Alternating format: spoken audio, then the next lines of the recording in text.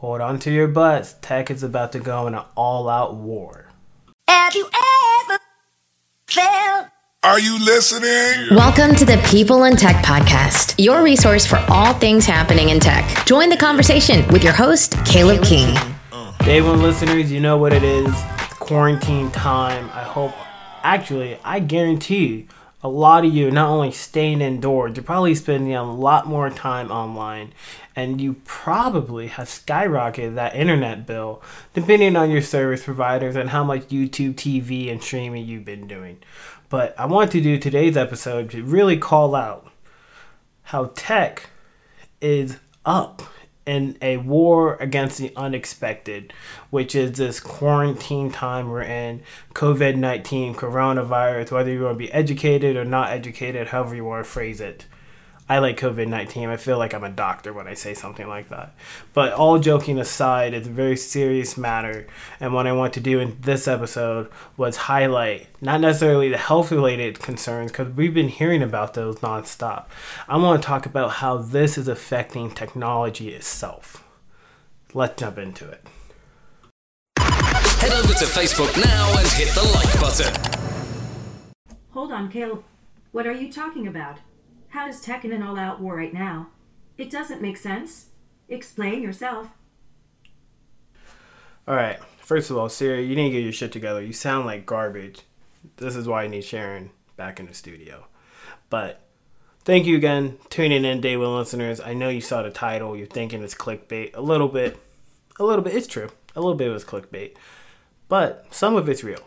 And I want to talk about the downstream effect of COVID-19. Now I'm going to try to do my best in doing my very first completely all-in-one take for a People in Tech show.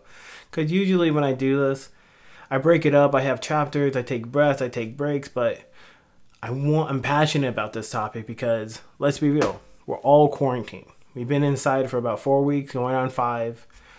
Some of you are probably ordering things online, some of you are probably bored already, some of you it's Friday night and you're thinking, what are we going to do Friday? The same thing you did Monday through Thursday. Stay at home. Now, a lot of the focus has been on healthcare. A lot of it has been focused on masks and protective gear and nurses. And first of all, before we even dive into tech, shout out to all the healthcare professionals. Shout out to all the people who work at grocery stores. Shout out to everybody who we used to crap on saying that's not an essential service. Why would we pay them $15 an hour? Not going to get political, but right now, those people, they are the real MVPs. And where I get a little upset is it takes something like this for us to realize, like, actors are just entertainers, not role models. But nurses, they are true superheroes. So, got that off my chest. Let's talk about COVID-19 and tech. One of the things that I've noticed, and I'm sure a lot of you have noticed, is people fled indoors to avoid contracting and spreading the virus. But the question is, where did you guys go when you were like, well, if I can't go outside, I'm going to stay inside. What am I going to do? Guarantee you all went online to communicate, shop, work, take classes online. I mean, COVID-19 has affected so many industries, even my company, which I love working at. I mean, we still use some older technologies, and it was a big challenge because you guys know me. I'm a techie. I got my 49-inch monitor. I got my custom keyboard, my mouse. I got everything I need in my studio. I could always improve it. I want a smart fan. I want smart blinds. But I mean, in terms of essentials, I got what I need. But I know a lot of my friends, they didn't. They didn't have monitors. They didn't even have a desk. Some of you are living in an apartment, and you and your girlfriend, your wife, your spouse, whoever, you're both at home. And you're like, well, we only had one office because I usually go in and the other person doesn't. And now it's like, we're both here, so what do we have to do? One of the challenges me and my wife encountered, but luckily, she works at an amazing place, but people who care about her, they gave her some gear to take home so she could work from home. Also, she's pregnant, so they were like, we should probably make sure you work from home. That way you don't really encounter any health issues, which I really appreciate. But we didn't have a desk for her. So we had to set everything up on the table, which works for now. But I know we're very fortunate to be in a situation we're in. However, I know some people are in tougher situations, and I get that. And that's why I wanted to do this episode. Now, pretty much right now, the internet has performed pretty well. Like, let's think about it.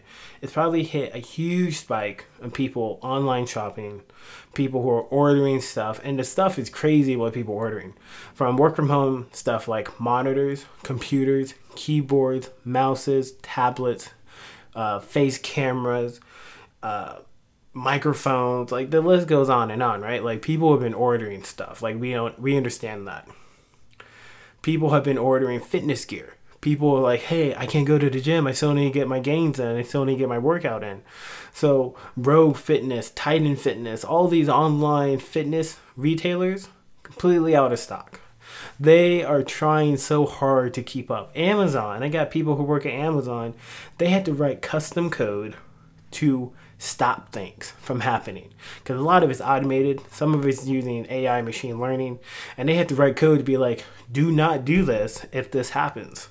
Simple condition logic statements, but that's crazy that Amazon is so big, so prominent that they have to, pretty much go back and be like, okay, we need to make sure we're prioritizing the right type of material to help combat this virus.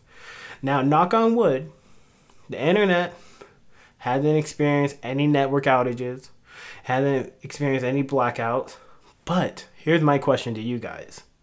Is that sustainable? Is that going to last for a very long time? I mean, let's think about it. We're about a month in. If you go 6 months from now, I did an article on LinkedIn. Go check it out. And if you don't follow me on LinkedIn, what are you doing? That's where I put all my content out there. And I'm working on getting better on the other platforms. But I did a post recently about what is 5G and why should you care. And the one thing that kind of hit me was, if this COVID-19 progresses, let's say 6 months, 12 months, and we're still quarantined, I mean, let's be real, guys, like, the spread of the virus may limit upgrades to the networks simply because of equipment shortages, restrictions taken by mobile operators to limit the mobility of staff to prevent further spread of the virus. It makes sense. At some point, the people who set up the towers, who set up, who come out and set up your Arlo door cams and things like that, they can't come to your house anymore. They can't go to your city. They can't go to your county, simply because it's like, hey, everybody needs to stay home. I mean, right now in California, I got friends who are, they're huge fitness people. They can't even run outside without a mask. Like, who can run with a mask on? Outside of those masks where they're, trying to challenge your VO2 oxygen levels. But let's be real, that's kind of crazy. So, in the long term, the experience of shifting life online holds promise for consumers, enterprises alike, as people turn to online shopping, e-banking, remote education, telehealth, mobile entertainment, and enterprises like my employer and my wife's employer and other employers will probably rely more on, collaboration tools, Teams, Workplace, Slack, video conferencing, online training, and technologies are likely to get a boost as a result of 5G, artificial intelligence, machine learning, augmented reality, cloud, entertainment localization, robotics. But even as the 5G demand grows, the ability to provide it could slow down. So even though we can say oh dude, we got 5G out there, it's ready to go, anybody who doesn't know anything about 5G, it requires different types of towers. They're not the huge mega towers, but because they're on a different wavelength. And let me just take a step back. The reason you should care about 5G is it's the 5th generation of cellular connection. And all it really means is everything is faster, everything is better. Let's just keep it simple like that for you guys. But even though we have some 5G out there, it might be a long time before we get 5G out to everywhere. And it's simply because a lot of those tools, a lot of things we count on to set up 5G, guess where they come from? Chinese manufacturers. Guess where coronavirus came from? I'm not going to say it, but Trump says it all the time. So, 5G standards, probably will be delayed because conferences such as the Third Generation Partnership Project can't meet. And for those of you who aren't aware, Third Generation Partnership Project, it's pretty much a team of people who are like, this is how we're going to make 5G work across the world. Now, the slowdown won't last forever, and the effect of this virus will likely accelerate current trends to make 5G supply chain more robust, less reliant on a very small set of very infrastructured vendors, and potential supply chain shortages of 5G equipment will reaffirm the strategy of the U.S. government to create more open market, which will go well beyond the U.S. market in the long term. Long story short, we'll learn our lessons from relying on other people. We'll probably take this as an account to say, if we ever hit another COVID-19 in the future, we should be able to have the infrastructure. We should be able to have all the tools we need. If we don't, we should go get them now so we can be prepared. Now, here's some other markets. I'm talking about 5G because that was kind of like the big talk of 2020. 5G is going to change the world. iPhone 11 and 12 are 5G phones. Google Pixel 4 is 5G, but that's probably getting delayed. And you heard all these great things about data and speed. It's all going to be delayed. Now, I want to talk about some other markets, some other tech markets in general that are going to get messed up because of COVID-19. So I hope you're ready for this. I got it broken down and organized, kept it short and concise because, again, I'm doing this all in one take and I'm already out of breath. No, I'm kidding. I'm doing fine. Biometrics. In general, biometric, artificial intelligence, machine learning algorithms are working to override to help governments protect their networks and data as more workers connect remotely. But biometrics such as fingerprint recognition that rely on physical contact pose a health risk. And that shift away from contact-only application is likely to continue in the long term. So the report that I did this research on, pretty much a report I found, it pretty much told me, in my understanding, government must consider other options, such as facial and, wait for it, iris recognition. So let's just keep it real. Let's keep it 100. You've gone to the grocery store lately, whether you're getting groceries for yourself, your family, whatever. And they probably taped up the ATM. They probably taped up the checkout machine with something, right? Even when you go to Fry's or Whole Foods, they're wearing masks or protective gloves, or maybe they got a screen up to make sure you're not sneezing on them. A lot of people are paying with Apple Pay, Samsung, Google Pay, whatever digital payment where you don't have to actually swipe a card or stick it into some POS system. Those things are okay for now. But COVID-19 has changed the game in ways we're not even thinking about. Like biometrics, iris technology has been available for a long time. We've seen it in movies. But now we're talking about using it to handle payments. Now we're talking about Touch ID isn't enough. Touch ID is actually bad because I don't want you touching anything. And now we're talking about enter your PIN. We don't want you to enter anything because that means you're touching something and then somebody comes in right after you and touches that same thing. So we're probably going to see down the road the biometrics field take a nice little shift towards how it's going to implement some of these new upcoming technologies in terms of your phone, some of your tablets, some of your Apple Watches, your smartwatches. It's probably going to change over the next 12 months. Number 2, drones and robotics. Companies that manufacture drones that can disinfect hospitals and robots that can deliver supplies and food to patients are likely to see a demand surge. Do you guys ever hear about Amazon delivering to you via a drone? I heard about some of these companies saying, I ordered something from this company, and not only did it come within 2 hours, it was dropped off by a drone. There's even a YouTube video about how Amazon was getting to the point where they can have a smart car, get to your house, and then have like this robotic type person take, let's say it's like a 30-pound package, get out of the car, lift up the package, walk to your front door, drop the package off, and get back in the car. That is some futuristic shit right there.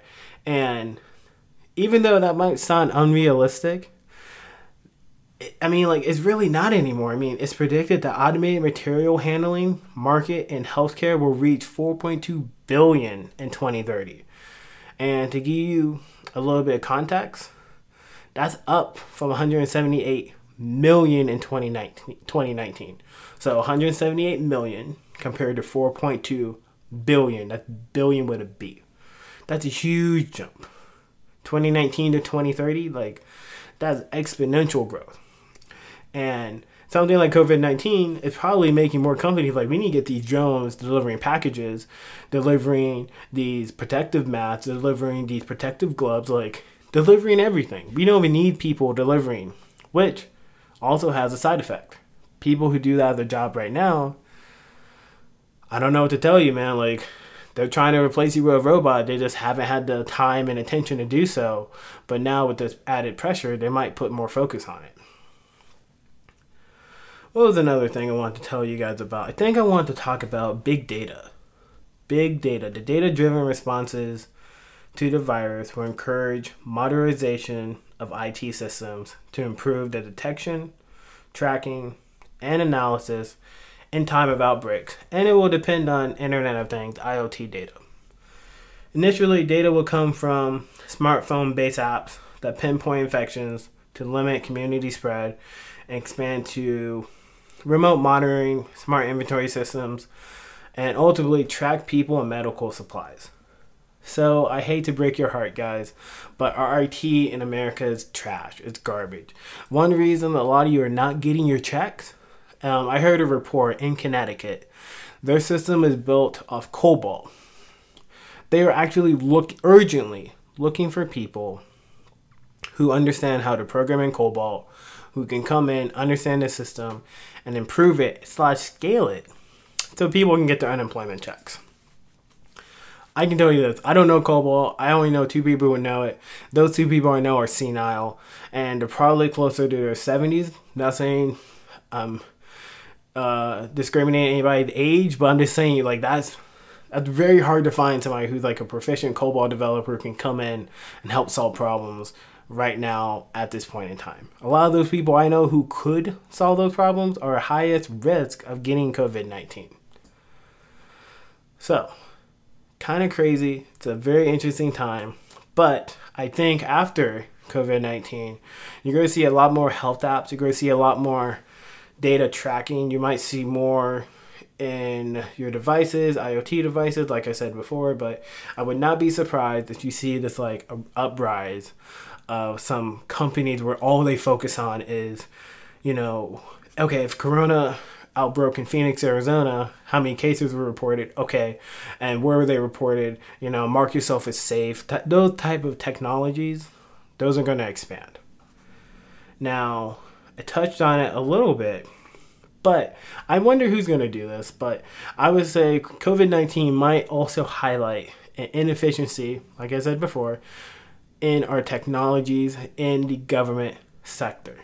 And what I mean by that is people are expecting a stimulus paycheck. People are expecting unemployment.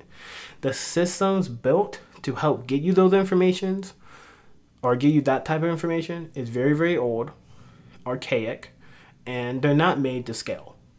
And that is a problem. And it's unfortunate because some of the best tech talent, they're going to go to the private sector. They're going to work at Amazon. They're going to work at companies that pay them great salaries, give them great benefits. And unfortunately, the government can't really compete with those companies. Also, because of funding, because of limitations, it's very, very challenging. And I don't know if it's going to be a president that's going to have to push this. I don't know if it's going to be a certain situation that needs to occur. Maybe this is it. But a lot of our systems are outdated. A lot of our systems cannot support the American people. The fact that, and I mean, like, it's kind of crazy to me how the government doesn't have a solution to this. But we're all waiting for this stimulus check if you made under $100,000. 2018, 2019, I think 2017 too. And don't quote me on that. I'm not a financial advisor. But a lot of people are waiting for a stimulus check to arrive from the government. Do you know the government really doesn't have like a way to send everybody money? Like, you would think they would have a button that says, send money to people. I mean, a lot of people have Venmo. A lot of people have Google Pay, Apple Pay. But because of the private sector, because of their investment, because of the trust, because the government doesn't trust anybody and we don't trust the government, those types of conversations occur. You know, they're telling you like, well, if you did direct deposit, you're going to get direct deposit. And if you didn't do direct deposit, you're probably not going to get your check until September. And that's on the good side. And it blows my mind how we don't have a universal system that can just work for the people. I mean, 2020, we got all the tech. We got all the people in the world who know how to build the tech. We just don't have it. So I think one of the results of COVID-19 in 2020, you're going to see a spike of these universal type solutions, like one being voting.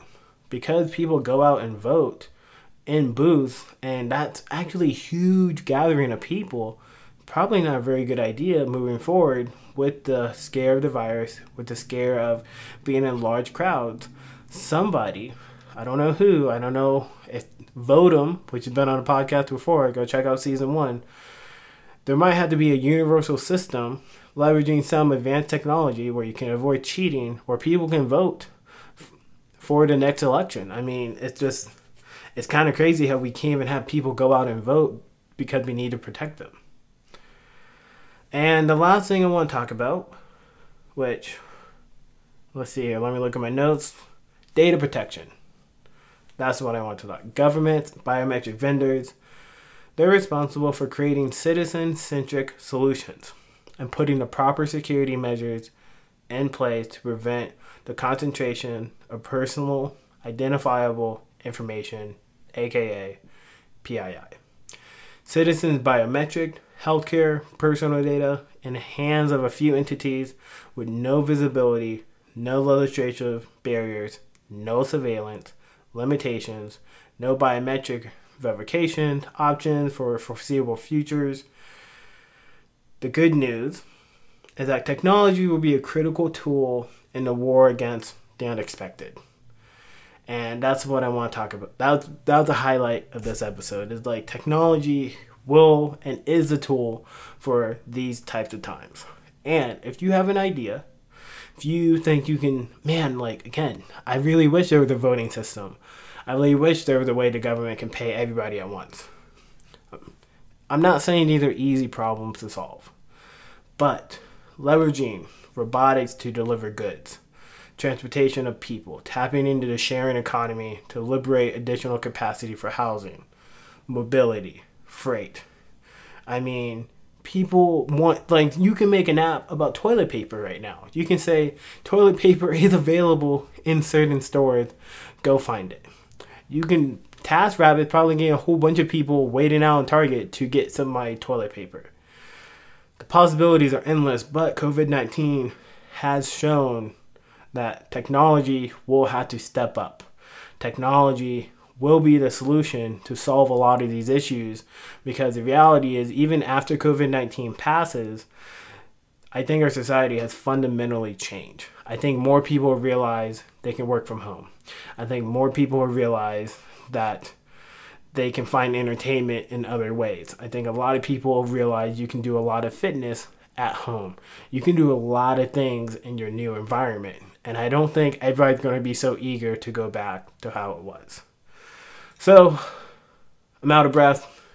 Did this whole episode off the dome. Like I said, I had a few notes prepared for you guys, but just wanted to get to this one out there. Hope you enjoyed it. Thank you for tuning in. You know where to find me. Hit me up. All social media platforms available. But for now, I'm out. Peace. Thanks for joining us on the People in Tech podcast. For resources mentioned in this episode, visit us at peopleintech.io and join our mailing list for more content. Later.